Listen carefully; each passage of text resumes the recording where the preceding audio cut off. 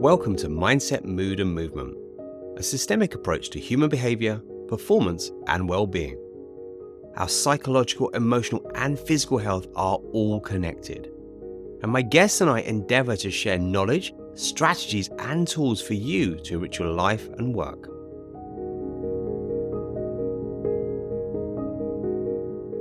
Today I have a guest with me, Tom, and we are looking at what is self-care and why should we do it? Now, Tom is a really multiple, interesting guy. He works for Beam Development and Training. He's a well-being trainer and facilitator. And Tom tells me he's a builder of things from people to well-being and to physical things like properties. He works with his wife and they have a fantastic training company all around well-being. And I'm really excited to have Tom talk with us today about self-care. Now, self-care is something which for some of us can sound fluffy.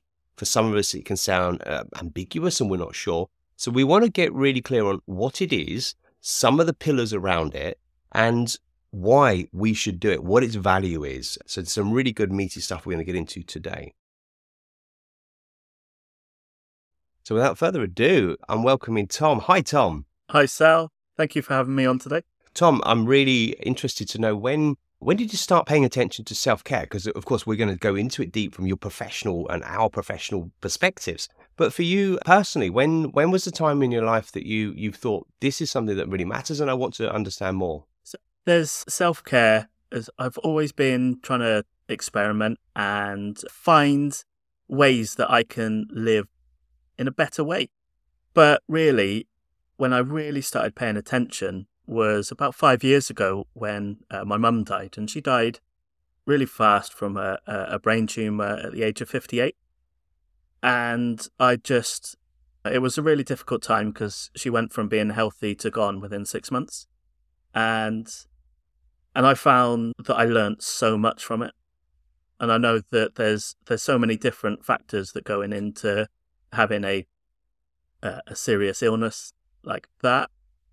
But I wanted to do everything that I possibly could to live the healthiest, longest life that I possibly could. So then I started really paying attention and focusing on every aspect of my life, just taking it one small step at a time to living as long as I can, as healthy as I can, without any sort of medical intervention or any aids. So yeah, that was like the turning point for me was about 5-6 years ago. Thank you for sharing. I appreciate it's a very sensitive and sad subject, so I appreciate your honesty and candor, and my heart goes out to you for that. And isn't it interesting when something really like a boulder just hits your life and it wakes you up and you're like, wow, I've got to do something different, or I'm really going to choose to do something different.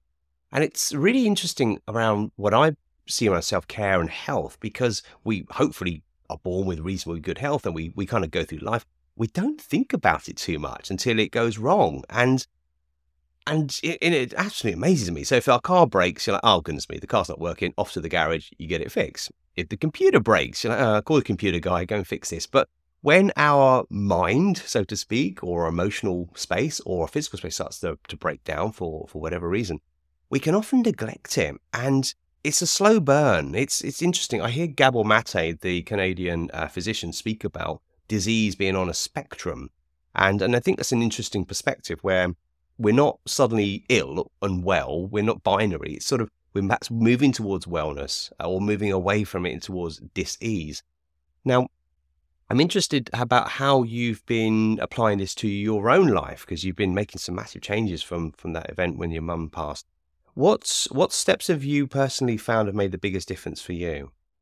So it's really hard to focus on one thing that has made the biggest difference.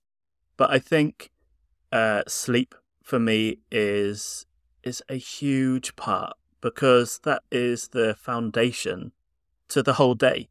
If you start off the day after having a bad night's sleep, then, the day doesn't start right, and the rest of the day can follow and be affected.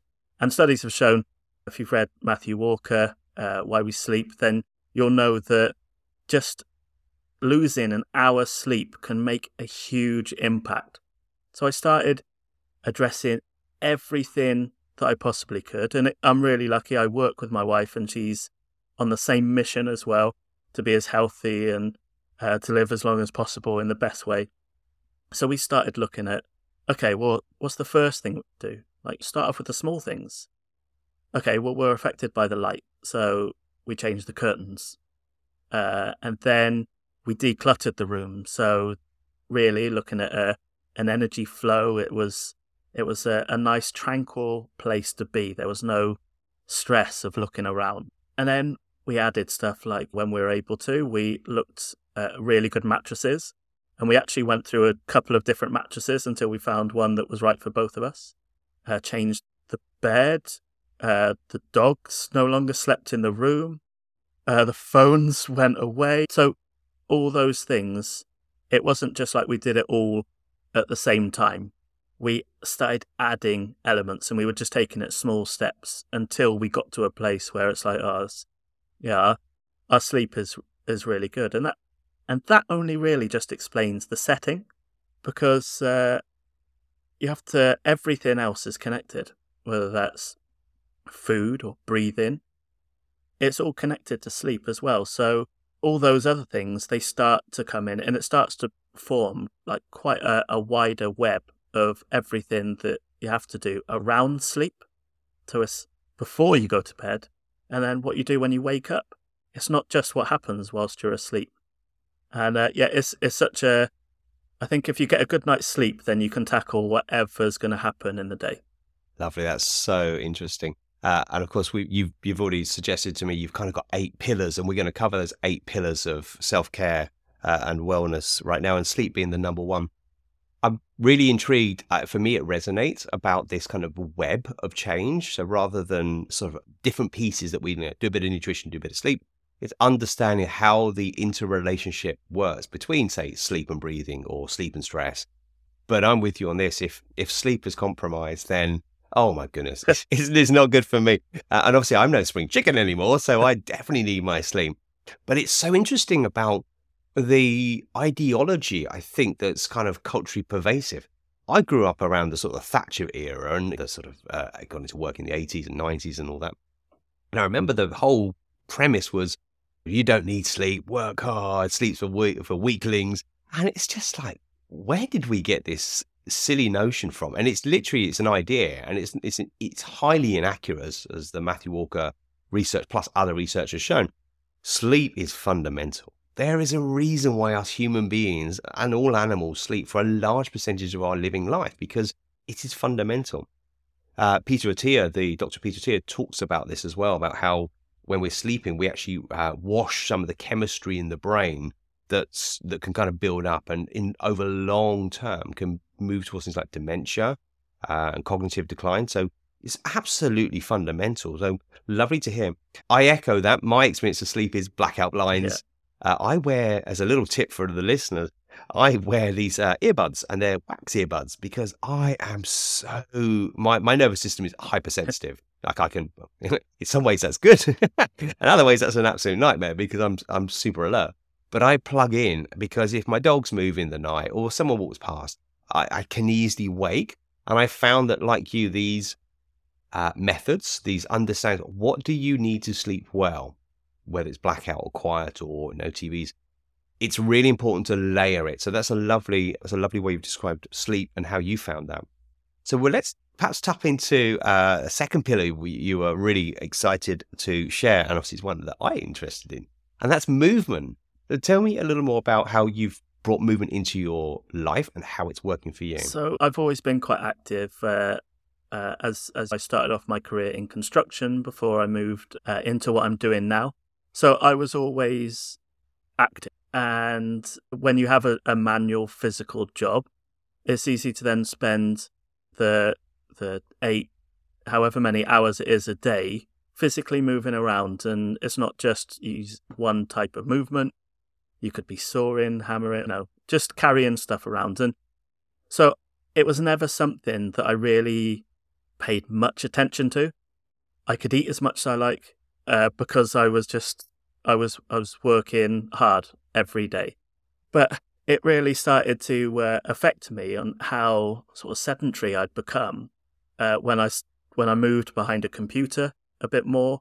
I was traveling in the car a lot more. So then movement actually then became a sort of a fundamental sort of aspect in overall health. And I found that because I'm quite an active person, I like to get outside. My wife calls me an outdoor cat, and it's something that sort of builds up that sort of zest in my life. Being outside, fresh air, whether it's the sunshine or pouring rain, I like being outside. So not only was it a good sort of aspect to focus on for me mentally, but I knew that my body needed it physically as well. And I felt good after I moved. So I read a really great book by Kelly McGonigal on, it's called The Joy of Movement. And she says in there that there was a study done that they found the perfect amount of steps, well, not the perfect, it was like the threshold of steps that was the difference between feeling depressed, anxious, and all the negative emotions to feeling more positive and happy. And they found that number of steps in this study was 5,649, which I thought, okay. So I did a quick calculation on the internet and found out that's 2.4 miles a day. So I wanted to focus on whatever I was doing in the day. I wanted to at least do that amount of steps. And so it started off by, okay, well, we were all in lockdown a few years ago, so it was quite nice to be able to get out of the house and just go for a walk. So we made sure that we were doing at least that amount of steps. But then we realized that, okay, well, it's not just good enough to do that amount of steps. That is the minimum threshold, really. And if you do that all at once, but then spend the rest of the day being sedentary or sat at the desk, which a lot of us do, then you're still mostly sedentary. So I wanted to make sure that I was moving frequently. And I started by making things a bit difficult. So I wouldn't keep loads of drinks at my desk, a cup of tea, then a water. It was like I would do things on purpose that would mean that I'd have to get up. I finished my cup of tea, like, I could do with a glass of water. Yeah, so then I'll go get a glass of water. But it was just little simple ways that I'd start to force myself to to get up from the desk. And it even got to a point where I had a timer, and it would just remind me, because you can be in a flow state and you really head into it and you lose track of time. I wanted to make sure that I was getting up, and that might be, I did a challenge where I just did 10 press-ups every time my buzzer went off. But it was just me getting up and moving my body in a different way. And I felt so much better for it. I wasn't doing marathons or 10Ks or anything like that. I was taking it relatively easy, but I was moving my body frequently throughout the day. And that has been something that is a go-to, especially when the weather changes and gets a lot nicer as well. It's so much easier just to walk around your local park. And when you pay attention to how you feel about making a change or doing a little experiment within your life, then if you notice that has a positive impact, then that can only really be good. Absolutely. When we think about self-care and why, these are the pillars of self-care that we're covering, and why should we do it? Well, a lot of people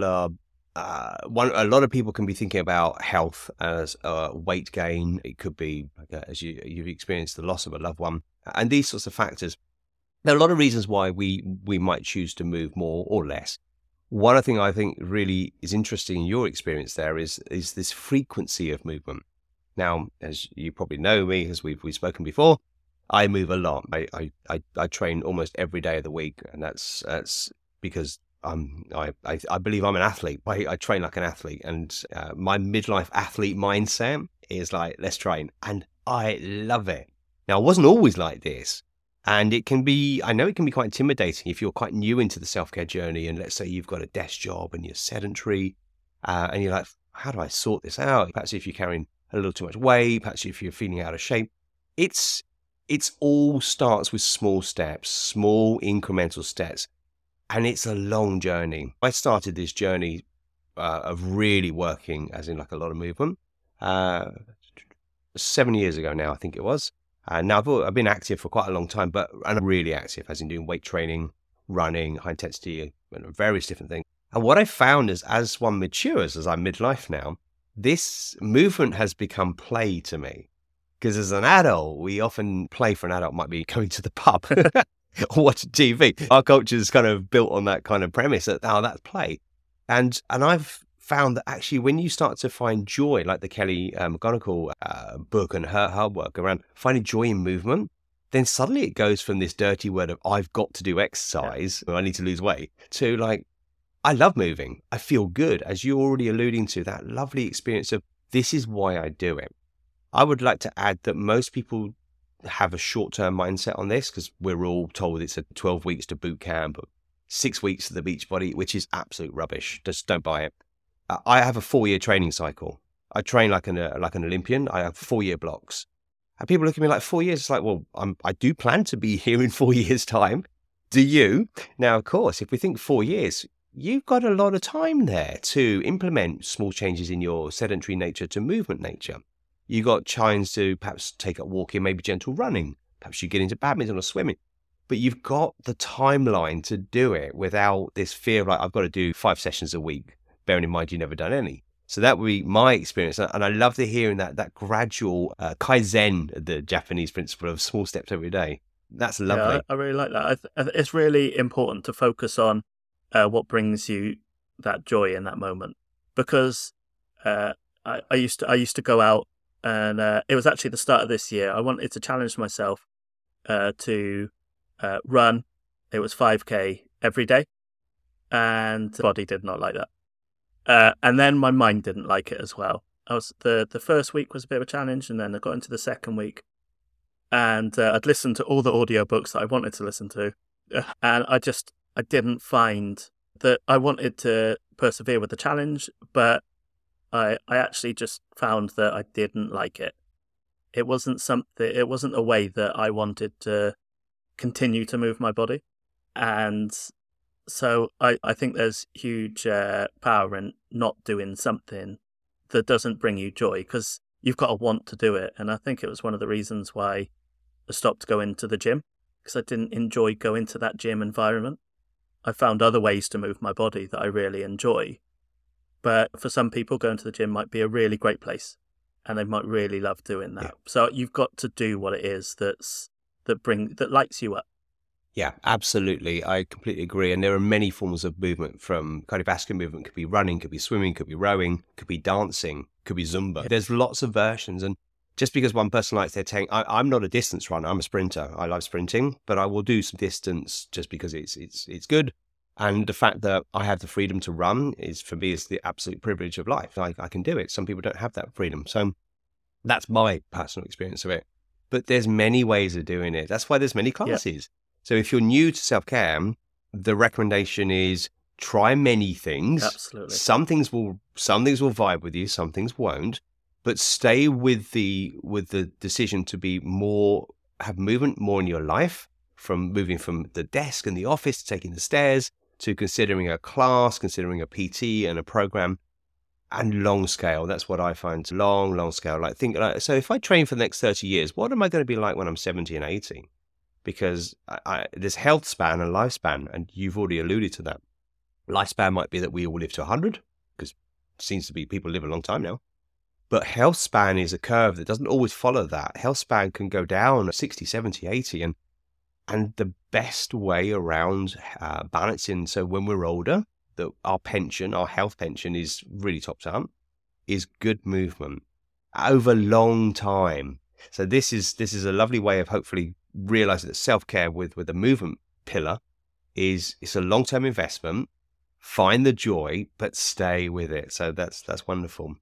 Tom, I'd love to, your third pillar that you suggested to me is nutrition. Now, it's a huge topic, nutrition, sometimes controversial as well. I'm not a specialist. I have my own choices that I do in it. But what's, as a pillar for self-care and why we should pay attention to nutrition, what have you found? Okay, so there's so much. We could have days of podcasts just on nutrition. But what I found in all the different experiments that I've done with food is paying attention to what my body actually likes. When we have something, you're like, oh, I feel bloated after that. Okay, well, your body is reacting in a way that it doesn't normally react. That could be an indication that your body doesn't particularly like that food, and most of the time that might be to something that is processed. So my number one rule really for eat it, well, there's so many.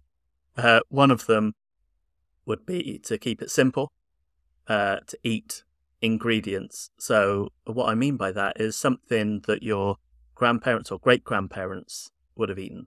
It's something that has a single ingredient.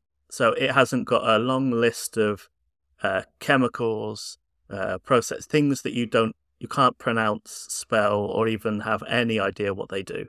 So I try and avoid anything like, if we're having a meal, we might have like a chicken breast with asparagus and maybe another veg as an example. And these are all things that are just simple foods.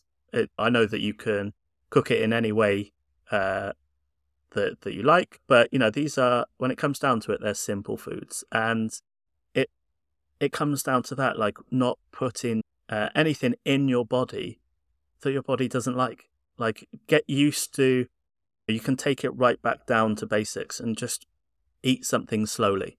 And actually, your tongue is a liar. It will tell you that you like something even when your body doesn't. So you've got to push aside that feeling of sort of listening to the tongue, whether that's like a nice juicy burger or which is great sometimes, or if it's like a bag of sweets. Actually, your body doesn't like that. Whether that's your mood changes afterwards, or you just don't feel great, or your mood elevates too much. Whatever it is, start paying attention to what happens to you when you eat something. And that's one of the first things that I would look at, is not so much mindful eating, but just paying attention and taking a bit more care, because it's the fuel. It's so important. If you have a poor diet, then so many other things are affected. Yeah. What have you noticed as from changing, being more, I would call it an intuitive eater. Yeah. So intuitive. So like, oh God, that's kind of that. I feel really nourished, or I feel really bloated. Whatever those feedback signals, and you've been intuitive to that information. What have you noticed has happened for you by being more of an intuitive eater and avoiding the process, having more what you call pure ingredients? What have you noticed the actual effects have been for you? Well, it's really noticeable. I used to overeat, and I would eat everything. I would eat the wrong foods. And after you've had a meal and you feel bloated, and you think, oh, I've got to have a lie down, or I fancy a nap, and you feel really lethargic and slow, and everything is just like, you can't do anything else. You've just eaten, and now you've sort of almost got to lie down and digest. And when I started changing how I ate, I could have a meal that was portioned sort of to what my body needed, and then after I ate, I didn't feel full. I knew, and I changed my mindset that my body has had the nourishment that it needs. But I didn't feel like I was I was eating the wrong thing. I didn't feel bloated. I didn't feel like, I just want to lie down and just rest for a bit. After I ate, I could get up and dance. Or, not that I would always get up and dance, but I could go for a walk, or I could eat my food and not feel like there was a time where I needed to hold off before I did anything else. I felt better after I had the food compared to if I'd just had a lot of food that wasn't good for my body. Yeah, it's so interesting, isn't it? I really like what you were saying about the non-processed food, avoiding the chemicals. It's interesting because a lot of food is made in a lab, not in a farm, today's world. A lot of the kind of the ready meals and the processed stuff. And I think it's Dr. Van Tulin, the doctor on BBC, he was looking at this from 0 to 5 or 1 to 5, where 1 is, say, 0 is nothing. So if you got an apple off your tree in the back garden, if you're lucky enough to have an apple tree, you give it a bit of a wash and you eat it, that's a 0. It's pure food, pure as it gets. 1 might be that it had to go through some kind of washing process. Could be that it's been pulled out of the ground by a mechanical digger and then gone into a factory, say like regular vegetables. And then it goes up the scale. 2 could be milk, which has obviously been drawn from a cow if you choose to drink dairy milk. 3 could be cheese because it's got and it goes up and up and up the scale. So you get to, I don't know, fast food stuff. And really, as you say, when you look at the list, it's like that isn't quote unquote just chicken or meat or vegetables. It's a whole host of chemistry. And I find it fascinating. So our taste buds, a little aside is, our taste buds change roughly every 2 weeks. So we literally regenerate taste buds. And I've noticed that if you cut something up for 2 weeks and eat it after 2, it tastes really different. So there's one thing about association with taste and the way the mind works. But also our microbiota, all the little billions of bacteria in the gut, the wonderful ones that symbiont or symbiosis in our system, they actually start to crave certain foods. So if you cane the burgers, you start to crave them. If you have a lot of, say, highly nutritious plant-based food, you start to crave it. And I find that fascinating. And when we know that, I think there's something to be said here about giving something due time, whether it's 2 weeks, 1 month of, let's say you went from burger style, ready for meals to more of a plant-based, nutritious diet. It's going to take a couple of weeks for it to kind of settle. But after that, you'll start to actually really not only taste different, but you'll start to crave different. But you're spot on. And of course, if we don't sleep well, we don't have the right hormone balance in, which can make us overeat. So we can see how this weave of self-care is coming together. And we can see how actually the payoffs are coming together as well when we hook it all. Now, we've covered quite a few already. Your next pillar is hydration. Now, what have you been doing about hydration? Because you said you did some clever stuff at your place. Well, my number one, where I started with hydration was, okay, so I was looking at the amount of sugar that I was consuming. And so I first of all, and I'd done this a long time ago, I stopped having fizzy drinks. I just cut them out. And so, because if you try and do everything at once, what you change in your diet is not going to work. So you've got to just do things gradually. Yeah, so I cut out the fizzy drinks, and then actually, because I was still drinking fruit juices and stuff like that, which is perceived as a healthy option, I cut that out too. And actually, no, it's on a very rare occasion I might have a ginger beer. But there is, for nearly every drink that I have, is water. And then, because you go down a bit of a chain and you start to realize, actually, okay, so I'm focusing on not drinking sugar. Okay, what you drink is extremely important. It's vital to our existence. And staying hydrated. If we're not hydrated, then the brain starts to suffer very quickly. If we're dehydrated, along with all the other functions in the body, it's an essential part.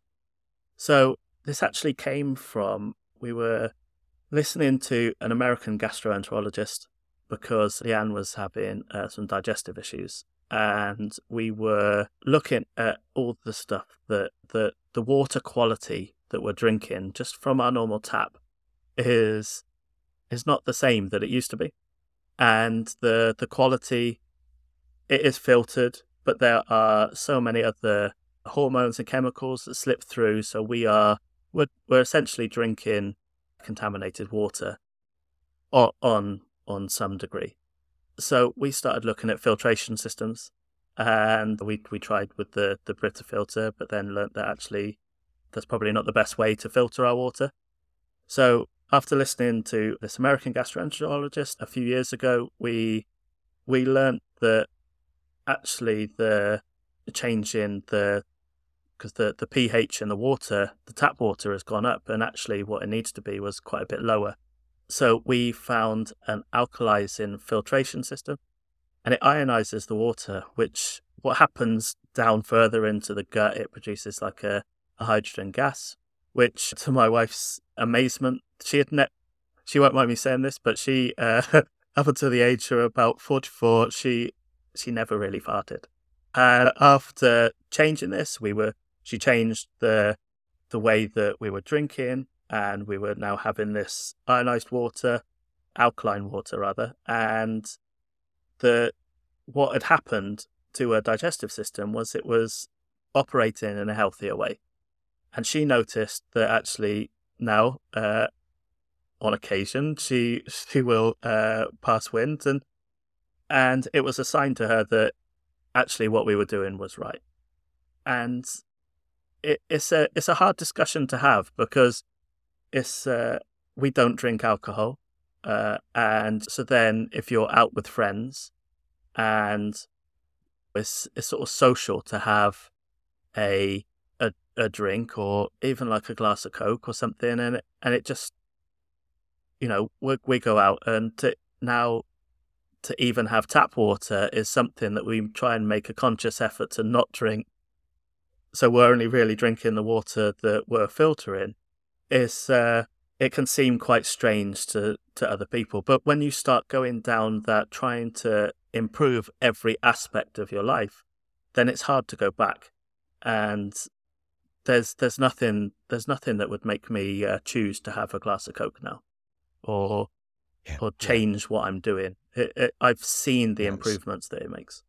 Yeah, that's so interesting, because what I heard there is not just about hydration and what you've eloquently explained about what you've learned and how you've applied by using this sort of alkalizing filtering process, but also about the change. Because yes, I drink a lot. I'm drinking as we speak. I've got a bottle of filtered water.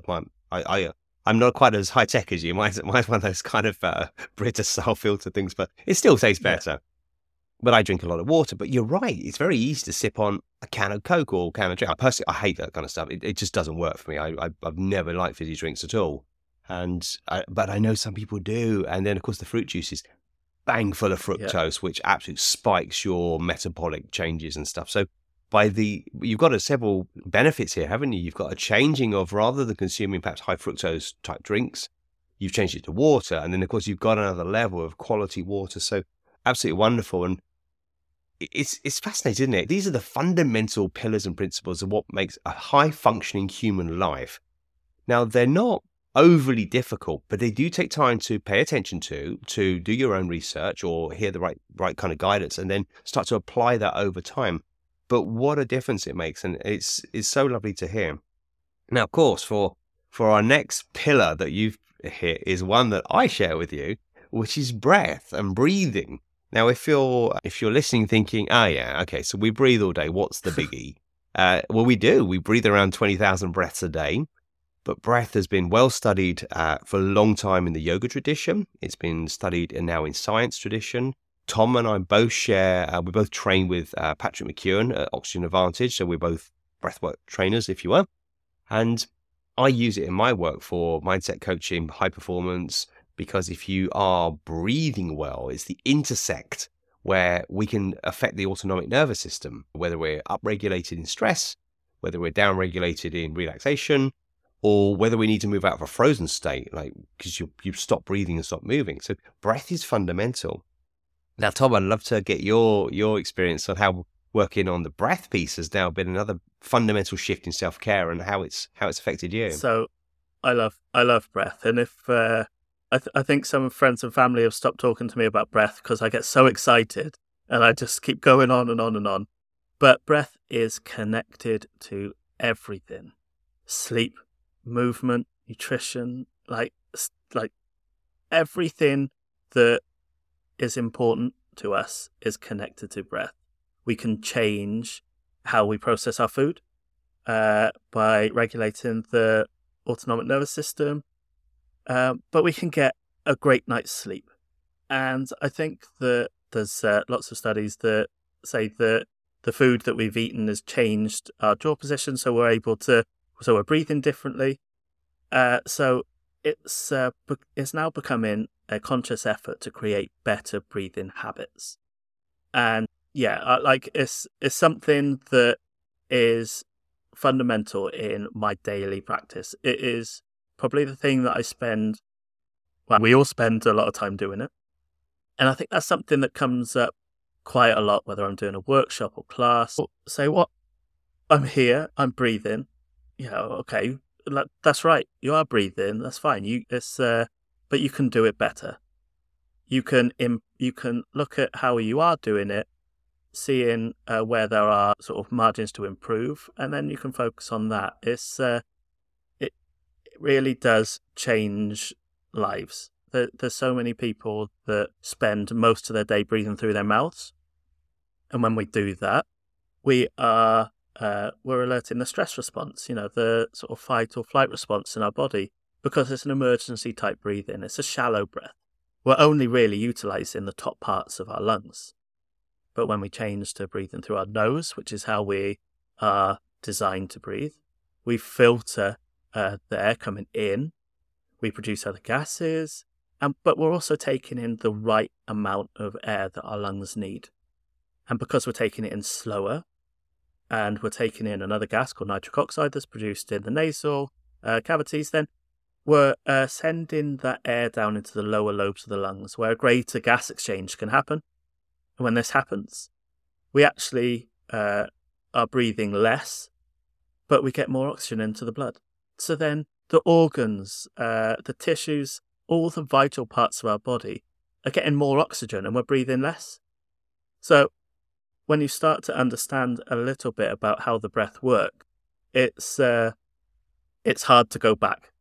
If you follow anyone that does a lot of breathing, at some point they might have suggested that you tape your mouth at night, so you only breathe through your mouth. This stops snoring, and this is a really interesting experiment. Because I used to track, I don't anymore, but I used to wear an Apple Watch, and it would sort of track your sleep.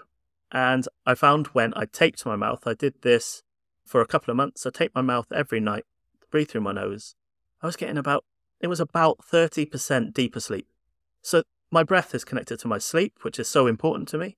If I can improve my sleep, then I'm going to want to see how that works. And and that's just one aspect of breath. So it's so important to pay attention to see how you're breathing, how it's connected to food as well. If you're eating in a stressed state, your body isn't in its fully functioning mode. If your body's stressed, if you've been mouth breathing for hours up until you eat, and then you're still in that state of stress whilst you're eating, your body isn't digesting everything to its best capacity. But if you breathe through your nose, you're in the parasympathetic, your body is in what is called the rest and digest. Every function of your body's processes is working as it should be. Your body knows that you're safe, so it can spend time on the parts that are not considered the vital or the emergency organs. So then we're able to digest our food better, and that's our breath. So yeah, I mean, it's a topic that I'm extremely passionate about. It's one that I'm continuing to experiment with all the time. For people that know me quite well, then I will hum around, and I'll be spending a lot of the day humming. And it's something that I think that should be, and I think it is. It's a change in perception as well. Like yoga's been practiced and Pilates has been practiced for a long, long time, and I think breath work in particular, thanks to quite a lot of popular figures like Wim Hof, is making breath something a bit more accessible. It's bringing it to attention of the masses. And I think that's a really important aspect. Yeah, absolutely. Yeah, some really good proponents in breath. Brian McKenzie in America is one that we should research. Brian's got a really interesting take on it. I too, as breathwork trainer, yoga teacher, amongst other things. And it is the pillar. So when people come to me and they are working through challenges, stresses, problems, and want to change, want to evolve and grow, one of the first things I'm interested in, like, how are you breathing?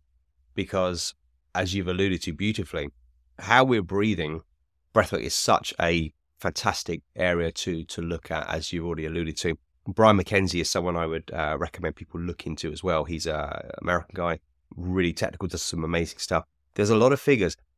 But to simplify breathwork, if someone comes to me and there's a stress, there's a problem, something isn't working, yes, there's a psychological piece to it. There's a belief or a problem around the thinking part we want to work through. But if someone isn't breathing right, then I know that their nervous system, their physical body and their nervous system, which is all part of the mind, needs to be regulated or balanced or brought into touch. Now, it's not that well known, but CO2, often we think of carbon dioxide as a waste gas, which is inaccurate. And it's, quote, bad.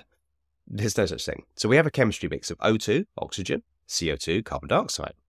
Now, we breathe in, hopefully, oxygen, and the cells take that in, and we will breathe out carbon dioxide. What's interesting is when the CO2 goes up in the bloodstream, so the CO2 levels rise, that's actually a mediator of stress. So if we're thinking, oh, breath in, whatever, then if you are feeling stress, it's exactly one of the first things you need to look at, because how you're breathing, if you're mouth breathing and you've got too much CO2 going on because you're hyperventilating, then there's a lift in CO2 in the bloodstream, which is already spiking parts of the brain, the amygdala and so forth, that say not safe, red alert, stress response. So this is a fundamental piece. And those of us who've done the breath training and experienced it, we cannot stress enough. Do it, learn it. Now, I teach the basics to everyone. I'm going to say it now. If there are several things you can do immediately, start by breathing through your nose. That's the first step. The second one is to breathe through your diaphragm. So your upper chest is less movement. It's all in the lower belly. So you breathe from the bottom up.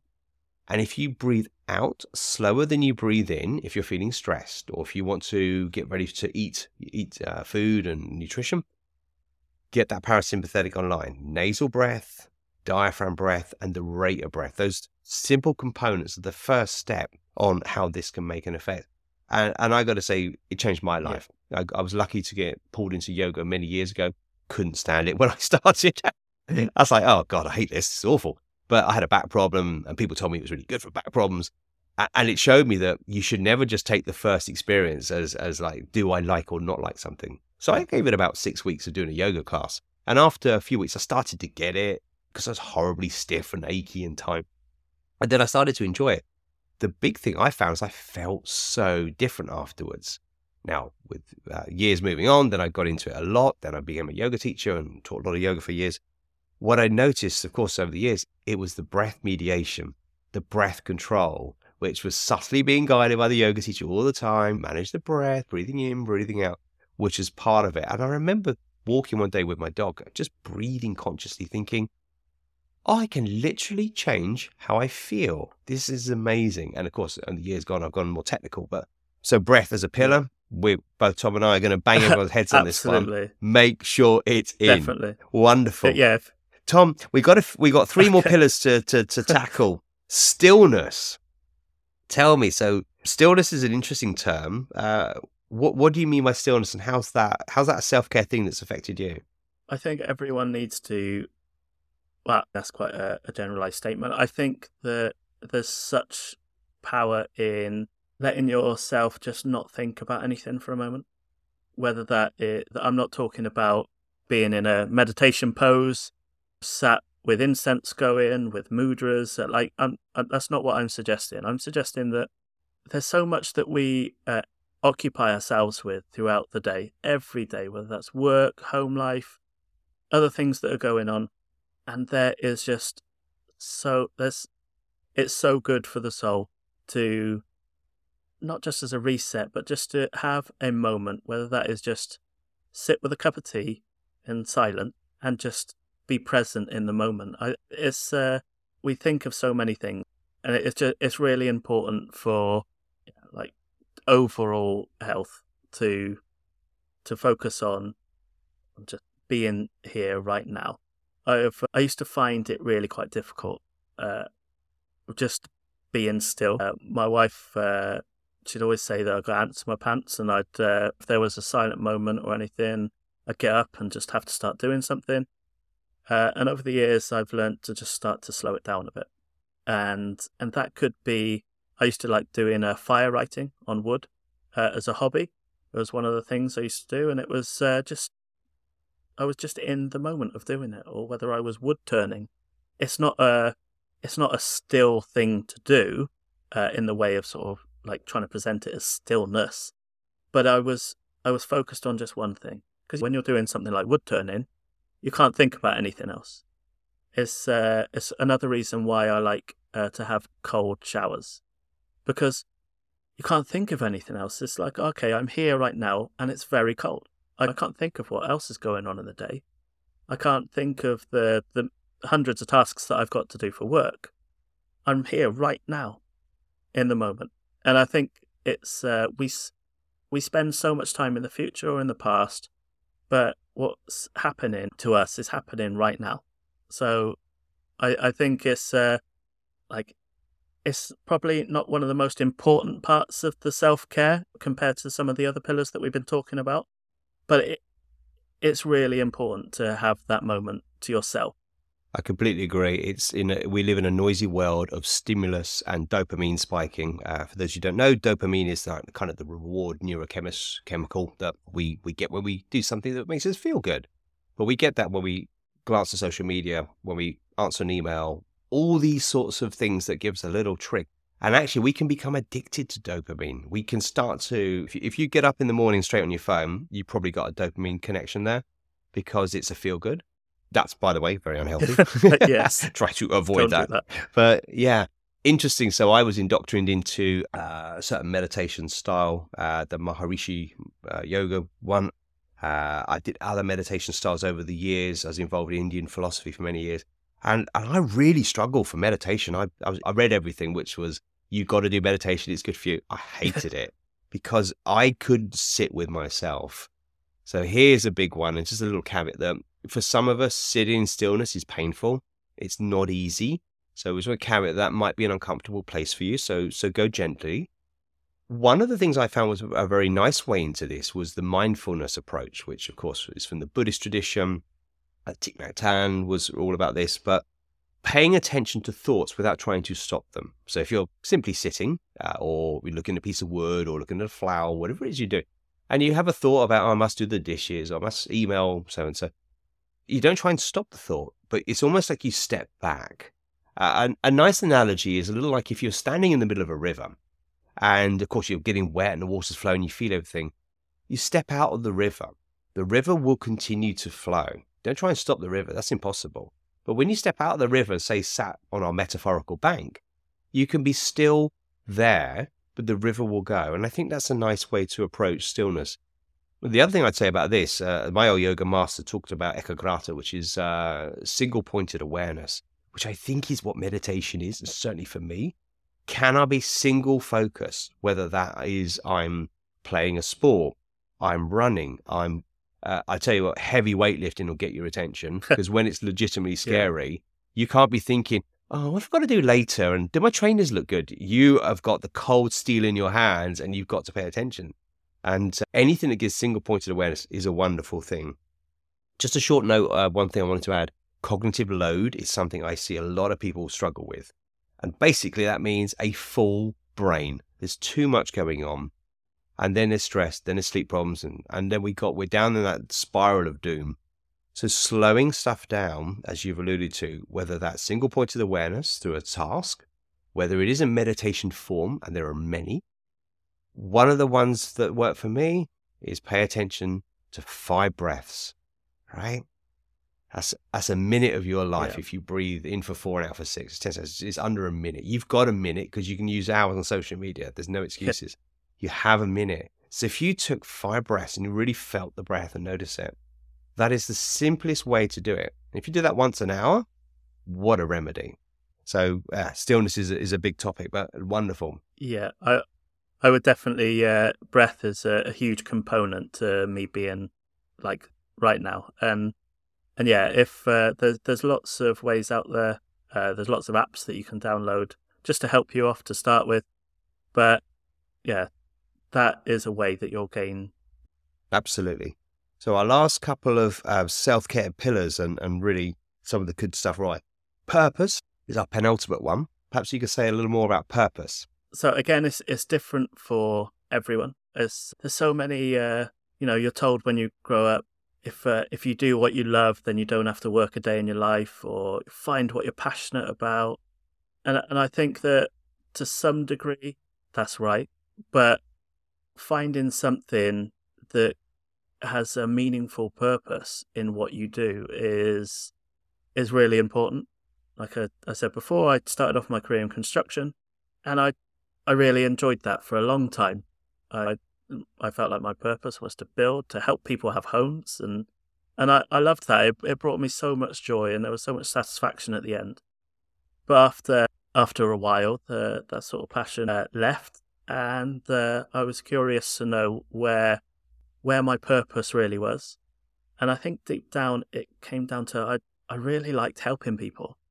And when we help someone, it's the best type of self care that you can possibly do. So when the opportunity came to join my wife's business, then I jumped at it because I thought, oh, this is an opportunity to do something that is really good, and it wasn't sort of from an ego point of view of like, oh, I'm helping people now. It was, no, this makes me feel good. I feel like this is when you do something, you're like, this is what I'm here for. I'm here to help others. And of all the experiments, whether they're successful ones or failed ones that I've done, I like to be able to sort of spread that message and help other people that are struggling. And then I found my purpose with breath, and it just everything sort of fits together.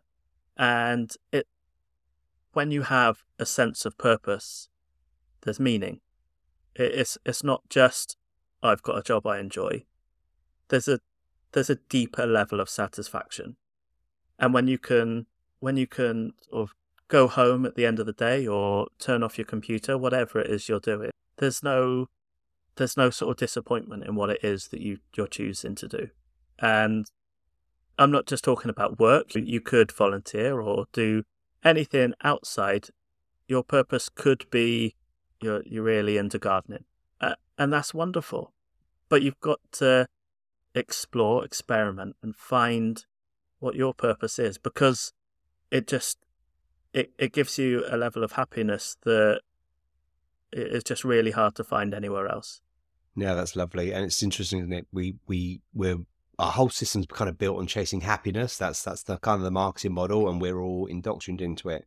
And yet happiness is a fleeting experience. It's like perhaps having a sweet drink. It tastes sweet, but once it's gone down the palate, then you can't taste the sweetness anymore. Whereas I think that deeper joy and satisfaction that I've done a good day's work, it's sometimes missing. I know it's missing in some of the people I work with. There's a sense of chasing. Yeah, it's called the hedonic treadmill in psychology, where we're always chasing the next thing. Like, oh, when my business is bigger, when my job's better, when I get a different relationship, then I'll be happy. And it's a ruse. It's a deep ruse, because being true self-care, as you alluded to, is actually understanding yourself within the system.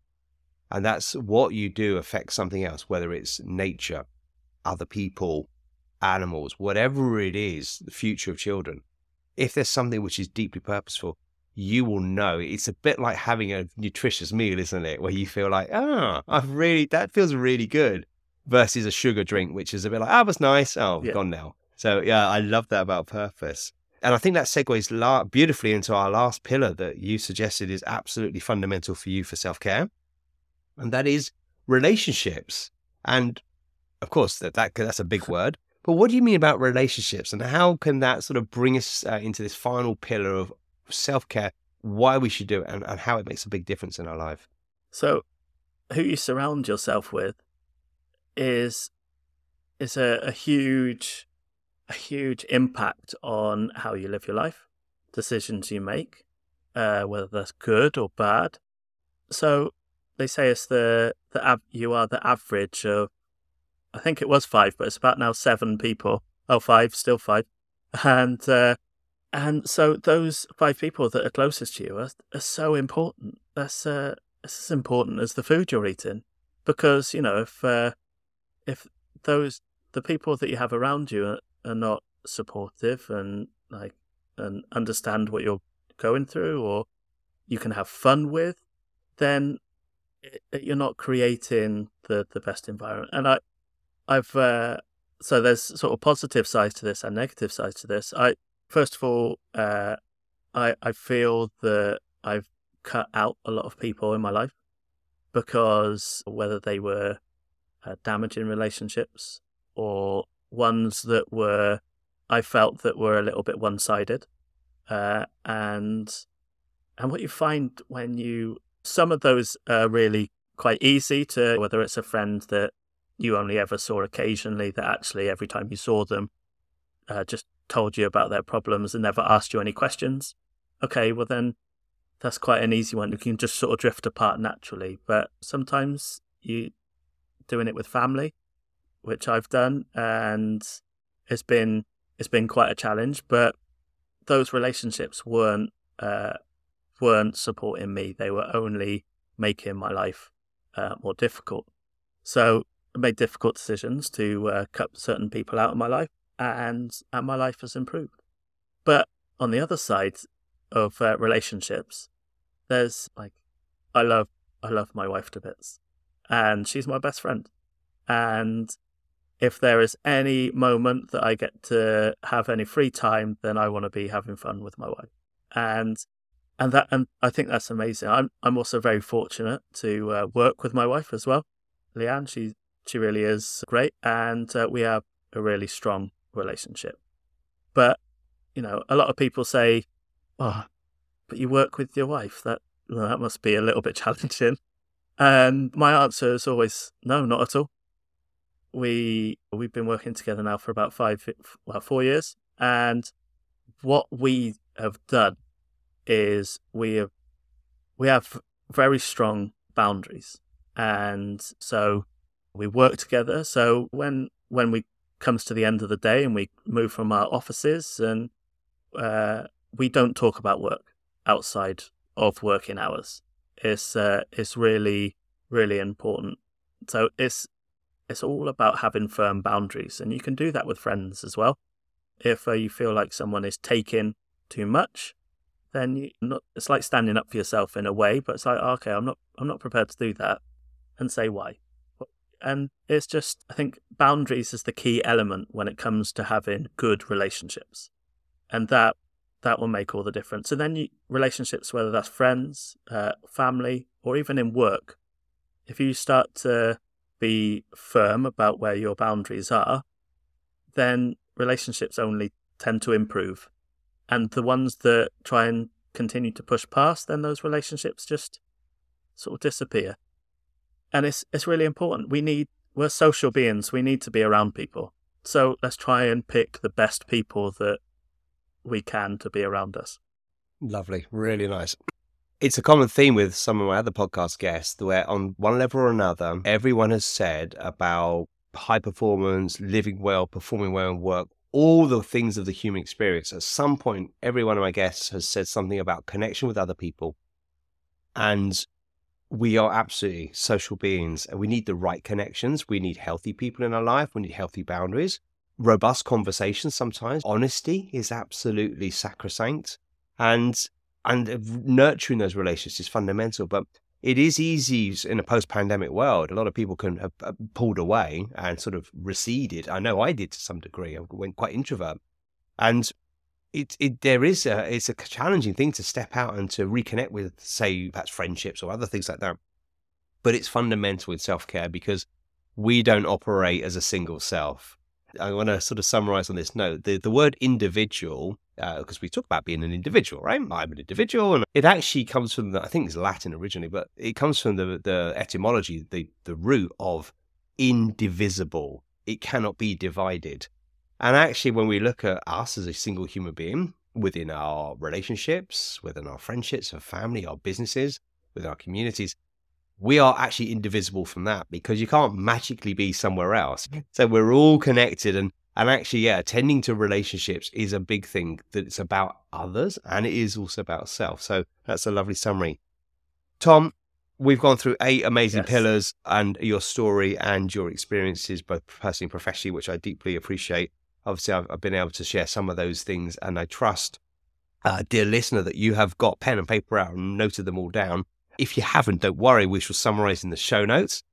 We will also put in show notes any links, some of the kind of references that we spoke about. So have a quick look at the show notes.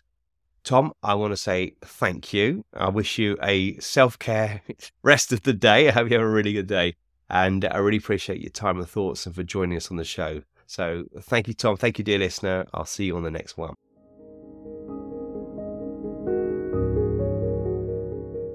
Thank you so much for listening. If you enjoyed the episode, please subscribe. And if a friend would benefit from hearing this, do send it on to them as well. If you would like to get in touch yourself, then you can go to my website, which is saljeffreys.com, spelled SALJEFFERIES, saljeffreys.com. Hit the Get in Touch link, and there you can send me a direct message. If you'd like to go one step further and learn whether coaching can help you overcome a challenge or a block in your life, then do reach out and I offer a call where we can discuss how this may be able to help you. Until the next time, take care.